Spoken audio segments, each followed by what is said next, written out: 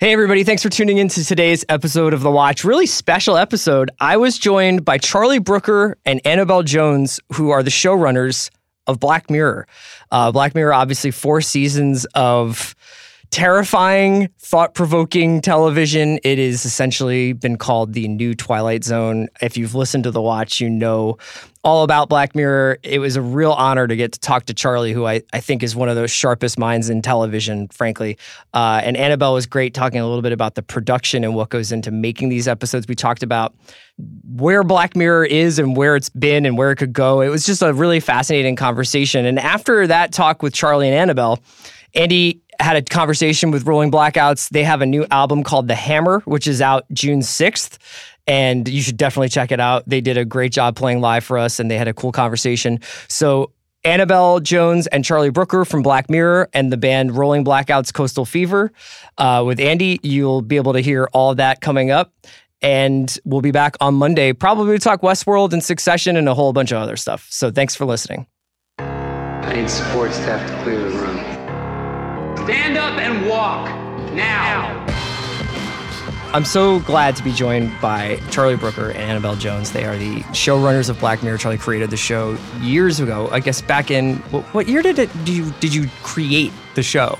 1872. I think it was 2011. 2011. 2011. It was probably actually before that we came up with it. It was probably more like 2010, but it was on air. The first episodes went out 2011, late 2011. Yeah. And I have to cop to being an early adopter in the States to this show, and watching it only quasi-legally, I think, is about what I'm willing to admit. I think what you mean is illegally. Yes, there may have been some Russian streams bouncing off of a couple of... No, but this was the thing, is that, especially in 2011, back then, British TV was still, you'd have to go kind of find it out.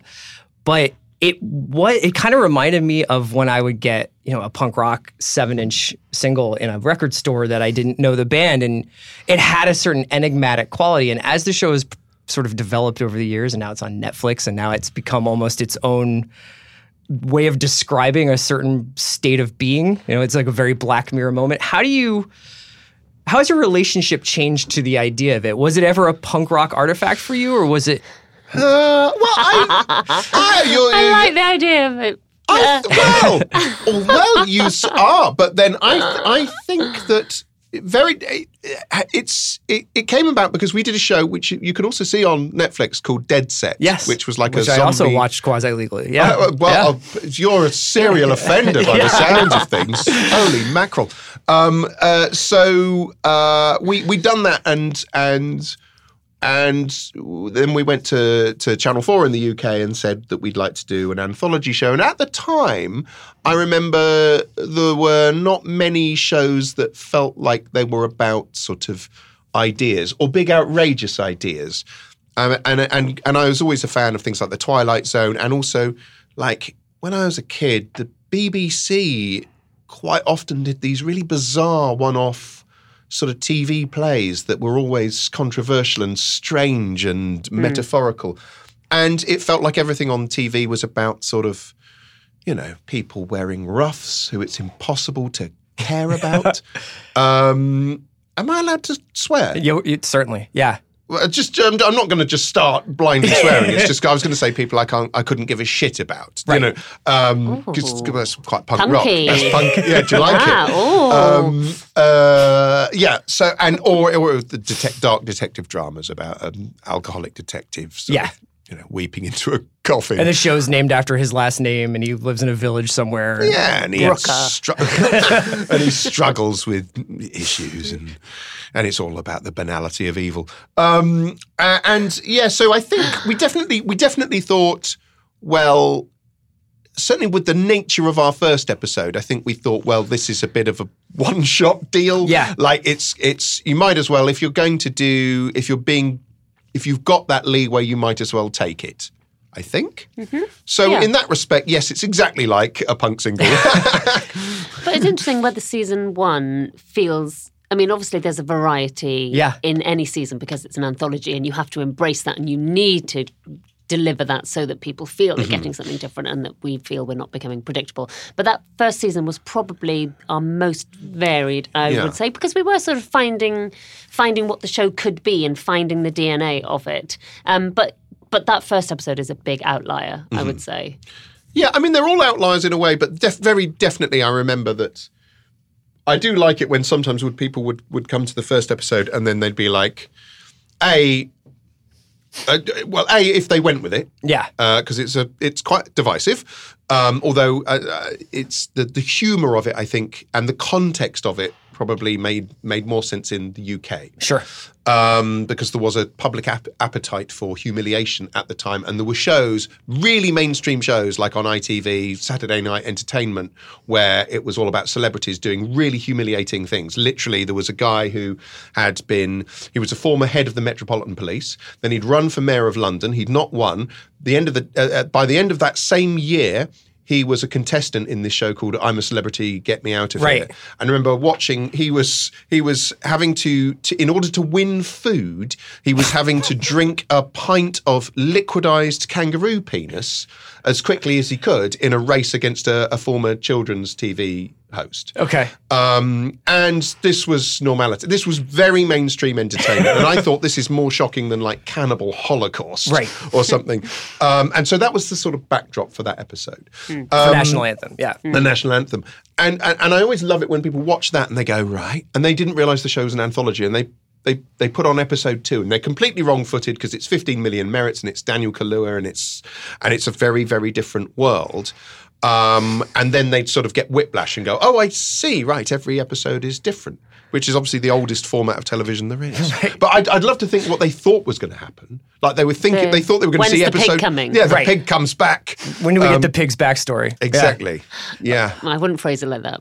Well, even though, oh my gosh, even though it's an anthology series, a couple of months ago, my boss here, who also does a podcast, and he was talking to Brian Koppelman, who writes this show called Billions here. I don't know if that's made it over to England at all. It has. Weirdly, I was just looking at a tweet from Brian Koppelman about somebody pitching a movie at his mum's funeral or something. Really? Yeah. Someone tried to pitch him a movie. Anyway, sorry. Yeah. Well, he said to Bill, my boss, he said that Billions is, and I'm sort of paraphrasing, but the Billions is essentially like the repository for everything that he finds interesting. That he's sort of taken this story that is ostensibly about a attorney general going after a hedge fund banker, but fills it with everything he thinks about food and music and old movies that he likes to reference and all these other plot lines that kind of, he's like, it almost is like he doesn't need to do anything else but Billions because Billions can support everything he's interested in.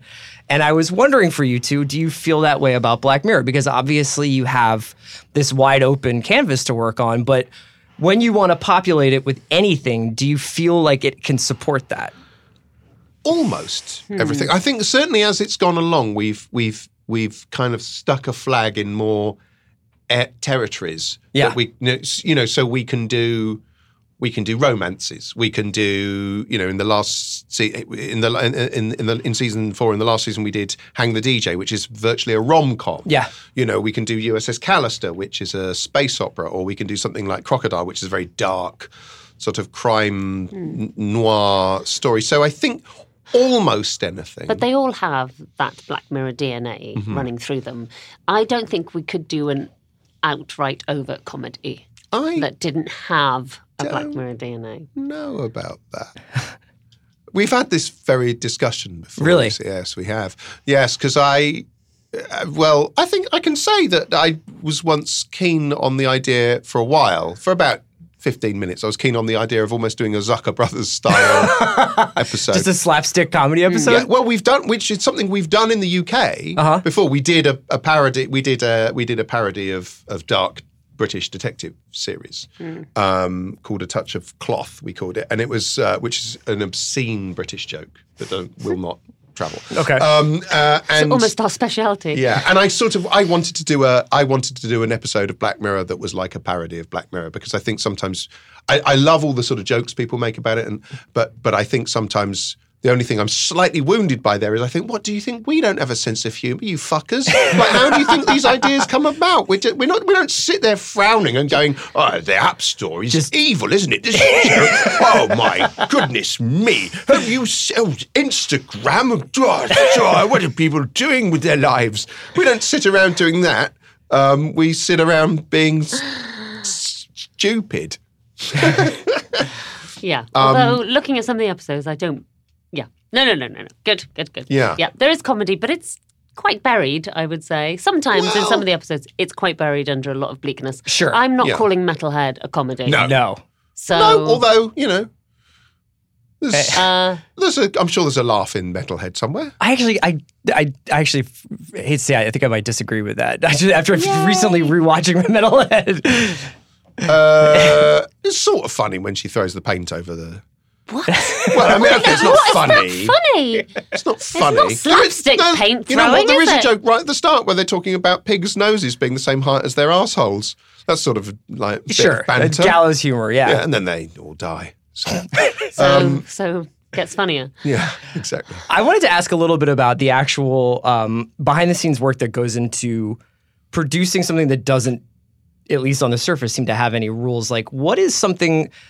When you see the script for Hated in the Nation, is it already, hey, this is going to be 90 minutes. I think we're going to try and do something that's essentially like a buddy cop investigation film.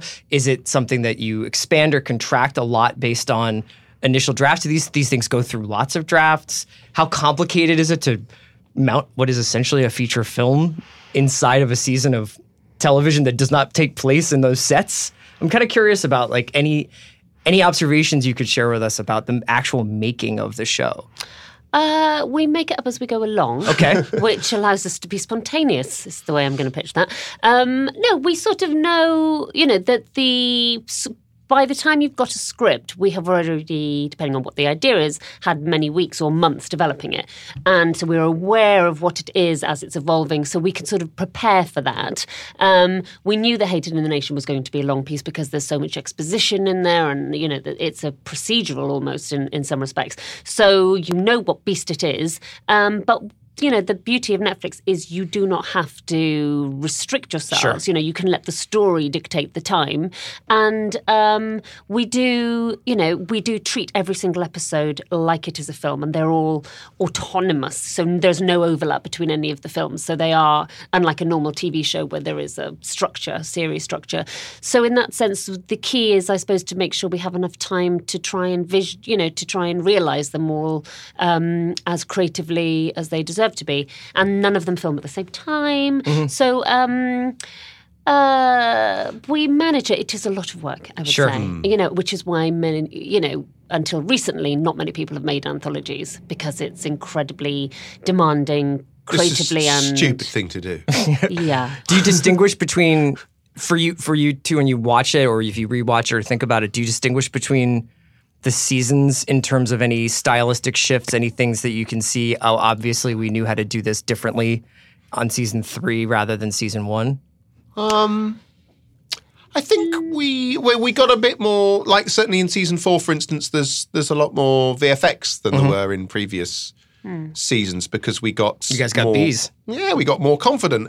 We got more confident and we realised, we can... That was where Callister came from in a way, it sprang from a conversation about, well, should we do an episode set in space? I guess we could. Yeah. And we wouldn't have done Metalhead if we hadn't done Hated in the Nation. That's true. There's a huge risk with something like Metalhead where obviously the dog is not present till the post stage, and the whole film depends on the authenticity and credibility of that dog. So it's a massive risk. But you get confident and you get different, tools to make your films with.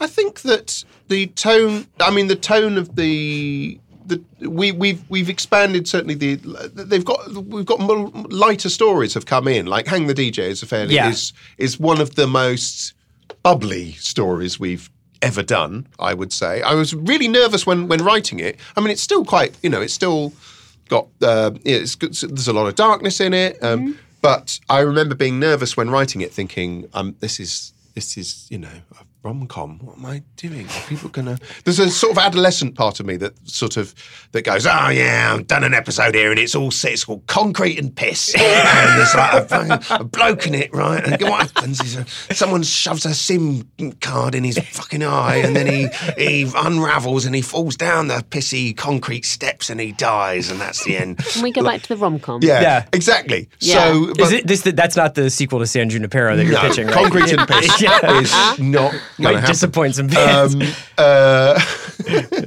So sometimes, so it's been interesting to me that actually I think they've got more, probably there's broader emotion going on in them as the season. Having said that, I mean, early on there was, but I mean, Be Right Back was probably actually the first time I thought this is, oh, what am I doing here? Back in season 2. 15 Million Merits is a love story. Yeah, that's at its true. very heart. All right, I'm a liar. You're more romantic than you want to be.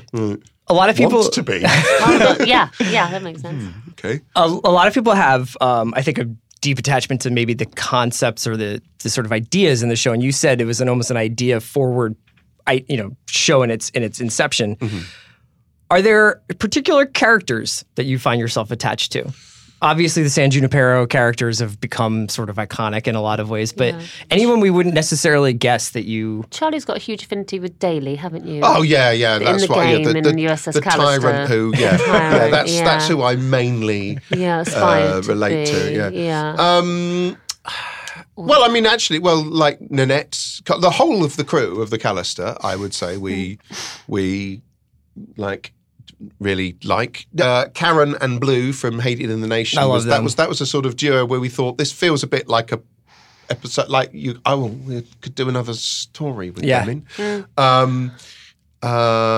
Specific characters. Characters that we relate to, characters just that you hold dear, like characters that you want. I mean, there's one I'm doing. Well, I can't tell you anything about it, but you remember there's that one I sort of like really love one of the characters in it, and I kept expanding the part that we're doing at the moment. That I was like, just invented a new character and then just kept giving them more and more things to do until they, I think it's interesting how you can have quite a small role and they become quite a big feature unwittingly within a film. So we did one in season 3 called Shut Up and Dance, which was the complete contrast to San Junipero in that it was small London, gritty grey, suburban London, and it's following a young man who's being blackmailed.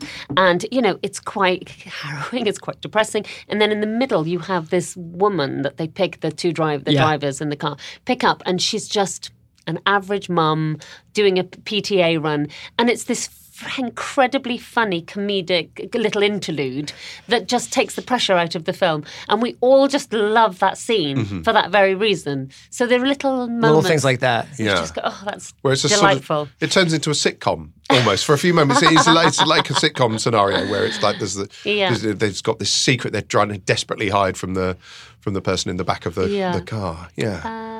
There's all sorts of weirdly. You say you mentioned Shut Up and Dance, and also I'm slightly fascinated by the woman who works in the garage that he goes into just before, because she's got a slightly odd manner about her. Every so often, sometimes there's been in 15 Million Merits there was a character who the character the young girl who can't sing in it. Oh yeah, and that scene was written. That was added because she was so good. That scene wasn't in it originally, where she turns up at the end and goes, I can sing! And she's like saying, because she was just scripted to be just in the sort of holding pen area. And she was so good and was such a strong flavour that I think I went off and just wrote an extra scene, and we managed to cram it into the running order. Wrote the scene where she actually gets to go on the stage. Oh, that's fascinating. Because it was like, oh, she's great. Sometimes it's nice to be able to... Because I guess thinking about it, because we're doing it on a TV schedule, and because we're not having to set up the logic for something that has to sustain over 5 seasons. It only has to work till the end of a story. We can sometimes make huge sweeping changes to a story relatively late in the day, and that's sometimes really. White Bear is a very good example of that, where the script went in the bin and a whole new story came in. Yeah. Oh, well, you mentioned this idea of not being beholden to past or previous episodes, but obviously there's there's a lot of scholarship online about the idea that Black Mirror is all taking place in the same world, so to speak. And people have gone as far as to start putting together at least a loose timeline of the episodes in terms of how they would sort of technically need to be in what order based on the technology. I was also curious about the cause and effect that would happen in each episode. Like how what happens in one episode would change the world, and whether that's stuff that you guys think about, or it's something that you still do hang on to the idea that, yes, there's some shared threads, but essentially these are separate stories. I think we have malleable rules on that. That's what I was hoping to hear. Yeah, because sometimes it's useful. So in Black Museum, there's a bit where Rollo Haynes, who works for TCKR, which is the same company that we see in San Junipero, and he's going into a hospital that's called St. Juniper's Hospital. And so there's a clear sort of through line there that we don't bother to explain. But on the other hand, if there's we sometimes have used the logic of one thing. I'm thinking of often it's to do with a gadget or something like that. So if there's I remember when we did the entire history of you, which is the episode where everyone can rewind and replay memories, and they use a sort of little thumb controller thing to access the UI in their eyes. And then when we came to do White Christmas, which also had a sort of in-retina sort of system, we went round the houses trying to invent different modes of technology. Yeah. And then thought, why don't we just use the one that was when we started using Stuff that you would kind of have. Yeah. It's laziness. Oh, that's great. It was like, oh, well, we've cleared the company name for that, and we've designed a thing. Oh, and I found the pebble in my drawer. Let's use that. The pebble, we called it the pebble. So I just wanted to ask you about Be Right Back, because it's actually a staff favorite over here. And I was wondering if you guys had any memories you wanted to share about the making of that episode, the writing of that episode. Obviously, Haley Atwell is so amazing in it. But it's the one that I thought has both the heart and the head of the show up front. And I guess that's why it's always been so meaningful to me. Yes. No, it's an incredibly poignant and upsetting film. We filmed it in a wonderfully isolated farmhouse in outside of London, and it was all very remote and no one was around for miles. And I think that emphasised the mood of the piece. And it's certainly, I mean, Haley, who was, I think, in every scene, virtually every scene, it was very demanding for her as a role and very exhausting. And so I think it was very much a crew team spirit with her. And it was heartbreaking. It was just such a tragic story, but very relatable, and a story. I mean, what I love most about Black Mirror is that whilst, yes, we have this slight accolade of being, very contemporary, they're very often very simple, intimate, personal stories. Yeah. And that is a modern story about grief and love, and how you mourn someone in the digital age, where you can, be followed by their images wherever you go. And so it felt, I don't know, just a very, very, Charlie wrote a beautiful script. Well, thank you very much. That's the nicest thing you've ever said. You only ever say nice things to me. I'm going to undercut it shortly. You only ever say nice things to me. Do you have any notes you'd like to think about it? Yeah. I remember the writing of it was relatively quick. It was like, and that's annoyingly sometimes, like San Junipero was another one. Also, same director, Owen Harris directed both of Be Right Back and San Junipero. Very quick. And I remember I'd just become a dad when I wrote that, so I was probably in a slightly mushy frame of mind, and I was writing it at night in between. So my wife would go to bed and I'd take our son, and he'd be sleeping in a little sort of crib in my office room, and I had a couple of hours in which I could write before he'd wake up and I'd have to feed him. So it was a really good, I always say that to people, it was really good for productivity, oddly. Interesting. Because it meant that I knew the I know a lot of new dads who do not get that much done. I would recommend to them that they do the night shift. Okay. And they force themselves, like, because you're going to get an hour in probably before you have to do, because they wake up every like 2 hours. Yeah. So you're going to get a good hour in. And weirdly, I found myself looking forward to the next. I was annoyed when he woke up. It was like, I need to get back to doing it. So you're saying to anyone who has a deadline, have a new baby? Yeah. Yeah, okay. Because that's traditionally, Great. that's obviously, you associate having a baby with acres of free time. No, but I do remember. I remember being somewhat nervous when doing that because it was quite pared back, and it was a quieter story in many ways to any of the ones we'd done in the first season. So it was.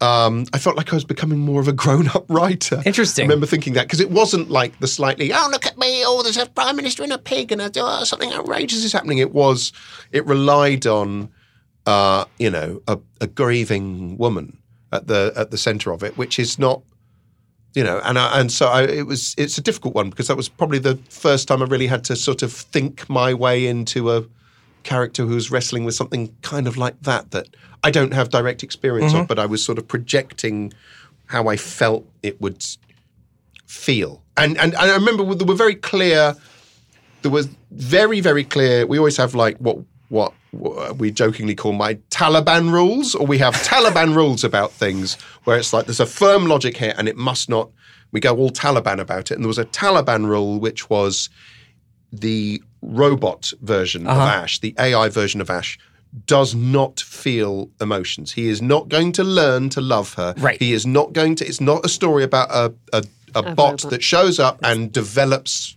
authentic love. Yeah. He can emulate it, but he will always say he's emulating it, and he doesn't. He's just all broadcast. There's no inner life going on, because I felt that makes it so much more painful. Sure. And so I was really gratified to see how the episode came out. I knew it was good when I saw some of the rushes where they're in the kitchen and she's sort of putting their hands together, and I was like tearing up. You're like, oh, that's good, isn't it? They're incredible in that episode. Well, thank you, Annabelle and Charlie, for coming by. It's really been a pleasure. I've been such a huge fan for such a long time, so it's great to talk to you. And we've managed to not spoil that for you. Yes, absolutely. That's a first. This podcast will never go out. Thank you so much. Thank you. We'll get to Andy's interview with Rolling Blackouts Coastal Fever after a word from our sponsor. Today's episode of The Watch is brought to you by Hotel Tonight. If you love scoring amazing deals at incredible hotels, you'll love Hotel Tonight. Hotel Tonight partners with hotels to help them sell their unsold rooms, helping you find sweet deals at cool, top-rated hotels. Hotel Tonight shows you the best deals at hotels you actually want to stay in. No more scrolling through endless lists of choices. Even though their name's Hotel Tonight, they're not just about last-minute bookings. You can book in advance, perfect for planners or procrastinators alike. Hotel Tonight is perfect for spontaneous weekend getaways, staycations, 3-day weekends, road trips, business bookings, and more, and it's so easy to use. Book hotels in 10 seconds with just 3 taps and a swipe. There's even the HT Perks program, where the more you book, the better the deals get. I've been using Hotel Tonight for 18 months now. I use it for quick weekend getaways. I've used it to book out hotels when I'm going on longer vacations. It's so easy. I've never been disappointed by the hotels that they serve up. It's just a great, great app to use if you like to travel. Get the Hotel Tonight app now to start scoring amazing deals at incredible hotels. That's Hotel Tonight, the only booking app you need. Today's episode of The Watch is also brought to you by Microsoft Teams. Microsoft Teams is your hub for teamwork and Office 365. With so much to look after, wouldn't it be great if there was just one place to look?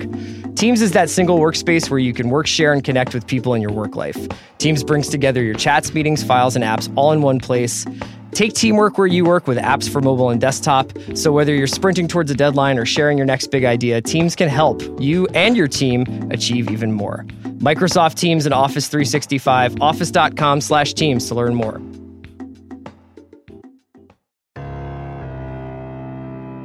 Okay, longtime listeners of this pod know that Chris and I love talking music. We love listening to music. Sometimes we even make playlists for you guys. One thing that I've always wanted to do that we were never quite able to do for logistical reasons was actually bring you music on the podcast. And I'm so excited to say that changes. That changes today. My favorite new band of the moment, Rolling Blackouts Coastal Fever, or Rolling Blackouts CF from Melbourne, Australia, were kind enough to come into the studio and perform 3 songs for us. This was a total delight and a total pleasure for me. Not just because I love this band, not just because they were totally incredibly nice guys. I mean, of course, they're Australian. Not just because their performance was sterling, the sound was great, and even people in this office who rarely crack a smile when they're not on the microphone like Chris Ryan seem to enjoy it. Also, though, because my career on the internet basically started doing this thing. People might not know this, they might not remember it, but I used to run spin.com years ago, like when I was 22 or 23, and we would have bands come in and play for our cameras. Chris was a part of it often because we were hanging out and working together even back then. And bands that later became big, bands like Spoon or Death Cab for Cutie, would come into the office and perform for us, and we would put it on the internet. But the problem was no one could watch video on the internet then, really. So it was just all lost. And then the worst part of the story is all those incredible performances were on tape, and they were in the backpack of our video coordinator who moved to Hawaii, and I think he took the tapes with him. Anyway, we're righting old wrongs here, because you guys can watch video on the internet and you can have audio. And so we have Rolling Blackouts Coastal Fever performing some songs from their brilliant EP, The French Press, from last year, and from their brand new album that comes out next week on Sub Pop Records, Hope Downs. I love this band. They are cut from the same cloth as many of my favorite bands from the 80s and 90s, including their Australian forebears, the Go-Betweens, but they are completely of the moment. 3 songwriters complementing each other instead of dueling with each other. Their self-described sound is tough pop, which I love. I wish more bands did tough pop, and really excited to bring this for you. So we're going to have video content on The Ringer. You can see some performances, but we wanted to bring you in as watch heads and music fans, an audio part of the experience. So some conversation with the 3 songwriters of the band to follow. I had a great time talking to them, but more importantly, performing what might be my favorite song on the new album, Hope Downs, Talking Straight. Here are Rolling Blackouts Coastal Fever.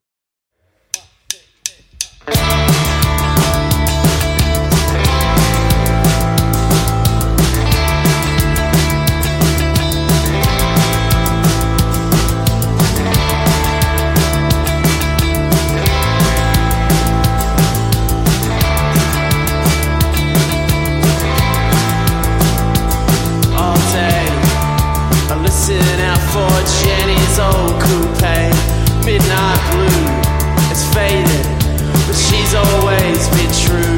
Holiday, haven't seen you since you had to get away. Window pane, electricity illuminates the rain.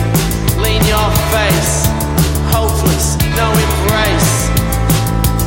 I wanna know where the silence comes from, where space originates.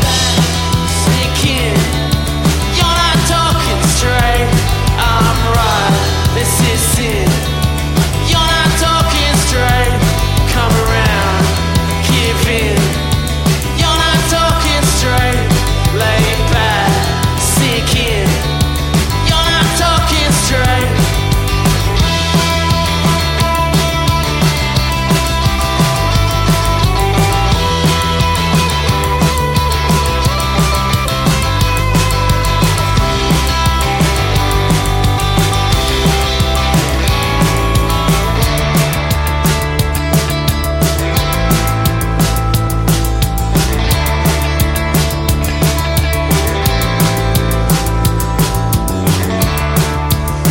Inspection, it's just a reflection, and I still move with feeling inside, and it's the tyranny of questioning. Ring the diving bell. I'm further down, I'm nearly out, I'm deeper down the well, and hopeless, no embrace. I wanna know where the silence comes from. Originate, sink in.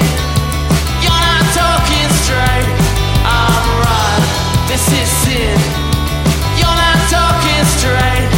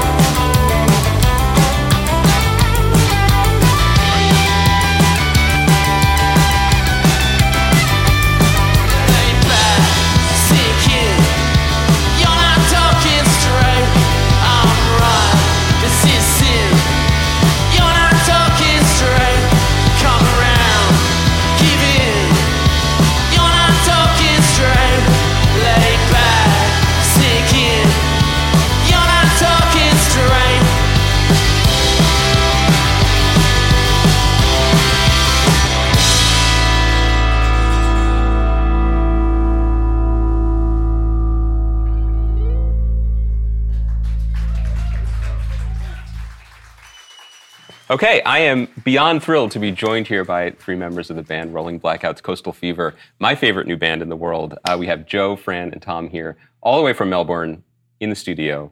Welcome.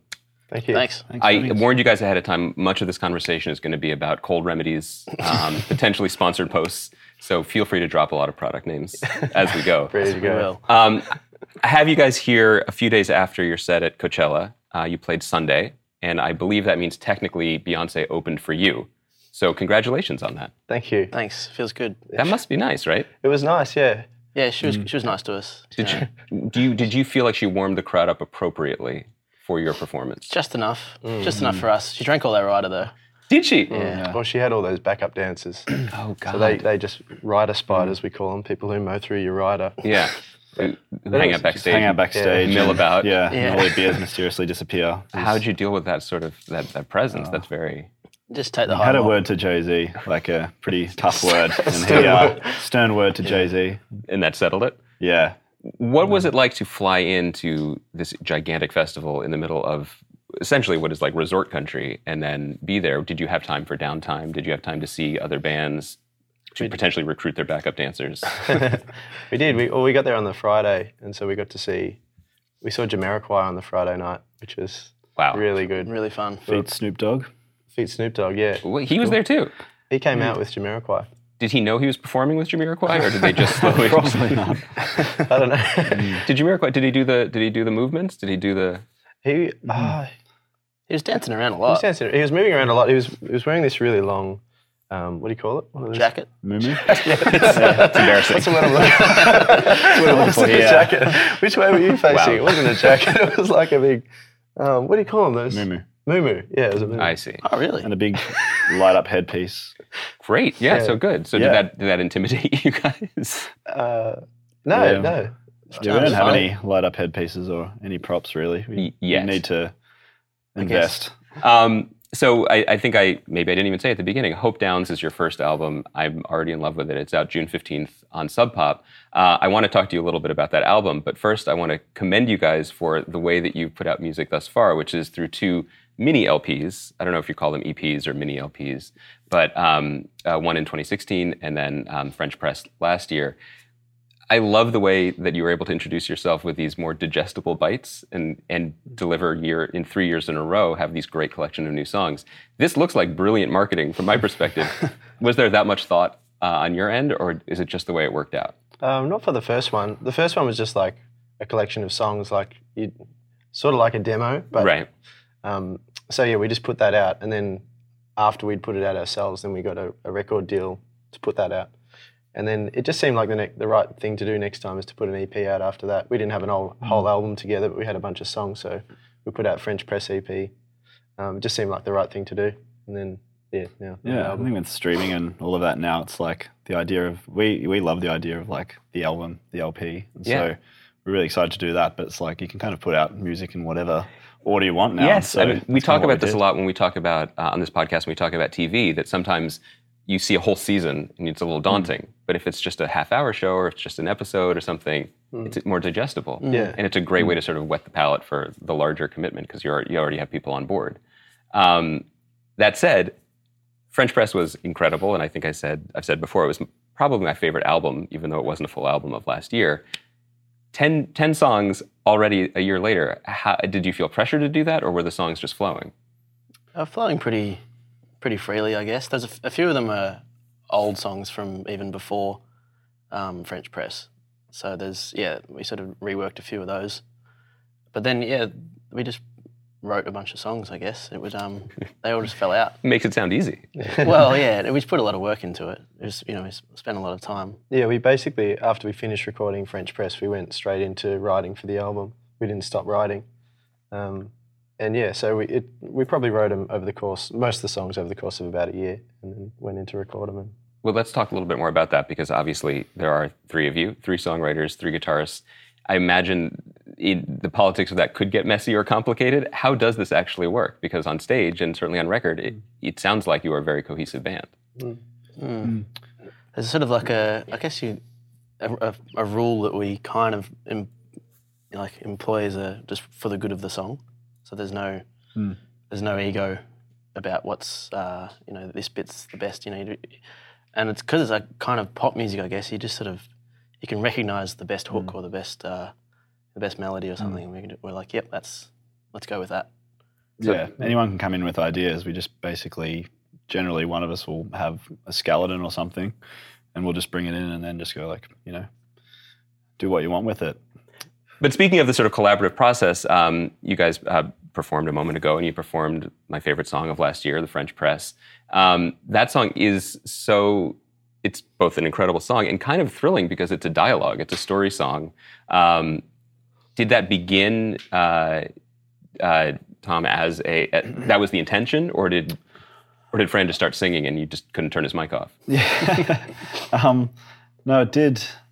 Yeah, I guess it just started as a kind of loop, a jam, the kind of riff and a drum machine, and then I'm just trying to remember how the actual lyrics came about. I think we did come up with the concept like straight up. We were Fran and I were like sitting in the bedroom, like throwing ideas back and forth, and then I think the concept came about pretty much straight away. It's like a story of two brothers. One sitting at home, like in his like safe desk job, and like having a pretty boring time, and like the other one off overseas having an adventure, kind of down and out, like struggling, and both like really disconnected, trying to reach each other. And then I think naturally it just we both took on the ideas of these two characters and made it a little back and forth. Well, I love the idea because pop songs are generally couples. There are a lot of couple songs in the world of pop music, but usually romantic couples. The idea of a familial connection, and then literally the connection breaking with the cell phone was such a great addition to the song, and it makes it's just incredibly evocative. The actual original idea as well was that it was a Skype call. So we're not sure if it's the only rock song about Skype, but I mean, what could be more rock and roll than Skype? I mean, you guys are killing it on that front. Or maybe anti-coal throat lozenges. There it is. It would help if you were trying to call someone and you couldn't. I guess I realized this is a song about brothers, and your brother is in the band. So did he take offense to that? He's in the room. I mean, no. We've got another brother as well, and he's living in Spain, so it could be. Oh, there's a little. Skyped him before. Yeah, there's a little one ripped from the headlines. Yeah, totally. But kind of thing here. Yeah, this wasn't an actual Skype call, but it could have been. I think that's where we're headed. Inspired by true events. One other thing that I was picking up on in the new album is that there are, particularly you played Talking Straight, which is the new single, and one of my favorite songs on the record. There's also Time in Common. There are a couple songs that deal lyrically with this idea of time and space and distance. I was curious if these topics came from a place of deep Stephen Hawking-esque musing about the universe, or they're just a byproduct of a band that is constantly crossing the international date line. Oh, yeah. Well, the Talking Straight was actually about the deep musings of the universe. Just the concept that we might be entirely alone and like we're the only intelligent life form in the whole universe. It's kind of a terrifying thought. But then kind of bringing that back to just, someone sitting next to you and maybe, we're alone as well or something. You guys aren't even alone as Rolling Blackouts. There's another band. I mean, I feel like True, yeah. But I love the idea that you could take these deeper, larger musings and you still pull it off in like 2 minutes, 50 seconds, and then it kind of rips. That's a really good use of a pop band, I think. Oh, thanks. Yeah, thanks. So I imagine that the record is coming out this summer. That kind of means signing up for a lot of travel. You're going to be spending a lot of time in America. Yeah. Have you been given any advice for how to approach this gigantic country and continent? Are there things you're particularly looking forward to? I think trying to eat as much salad as possible when you can. Because we're famous for our salads, or because it's otherwise unhealthy? Well, it's famous for unhealthy food. Yes. So you just got to try and get it when you can. Yeah, you're welcome. Yeah. Whole Foods is taking off though, isn't it? Apparently Whole Foods is... You mean you can find a Whole Foods in many places that will have indie rock concerts. Yeah, those two things go together. Yeah. That saved us in a few situations. Just go to the salad bar at Whole Foods. Dapper Australian gentlemen at the hot bar in Whole Foods. Chances are it's you guys. Yeah, that'll be us. So yeah, I think this is good. We're talking about bridges, we're talking about throat lozenges, and you're looking forward to salads. Yeah, love a good salad. This is gonna be a wild time for you guys. Any salads at Coachella? No. They had pretty good catering. So you could, Yeah. You see the way I slipped that in? I brought it back. You thought you were done with the Coachella grilling? No, I didn't eat a salad. Yeah, I stuck with the fish rather than the fried chicken, which was a good move. You ate fish in the desert? Yeah. The 105-degree desert? You ate some tilapia? Yeah, I mean, yeah. It's no desert. That's rock and roll. There's curated lawns. Yeah, that's true, but it's fake. Yeah, it's very lush for a desert. Yeah, That's one thing that was really freaking us out. That's why we are going to be alone in the universe sooner than we think, because we're doing that to the desert. It did feel like it was the end of the world. There it is. Yeah. I think that's a perfect place to end it. Thank you for being on the Ringer's #1 climate change podcast. Seriously though, guys, I'm so excited to have you here. Rolling Blackouts Coastal Fever on tour. The album is out June 15th. Hope Downs, it's on Sub Pop. You guys are my favorite band at the moment, and I'm so happy I could talk to you. Thank you. Thanks a lot. Thank you.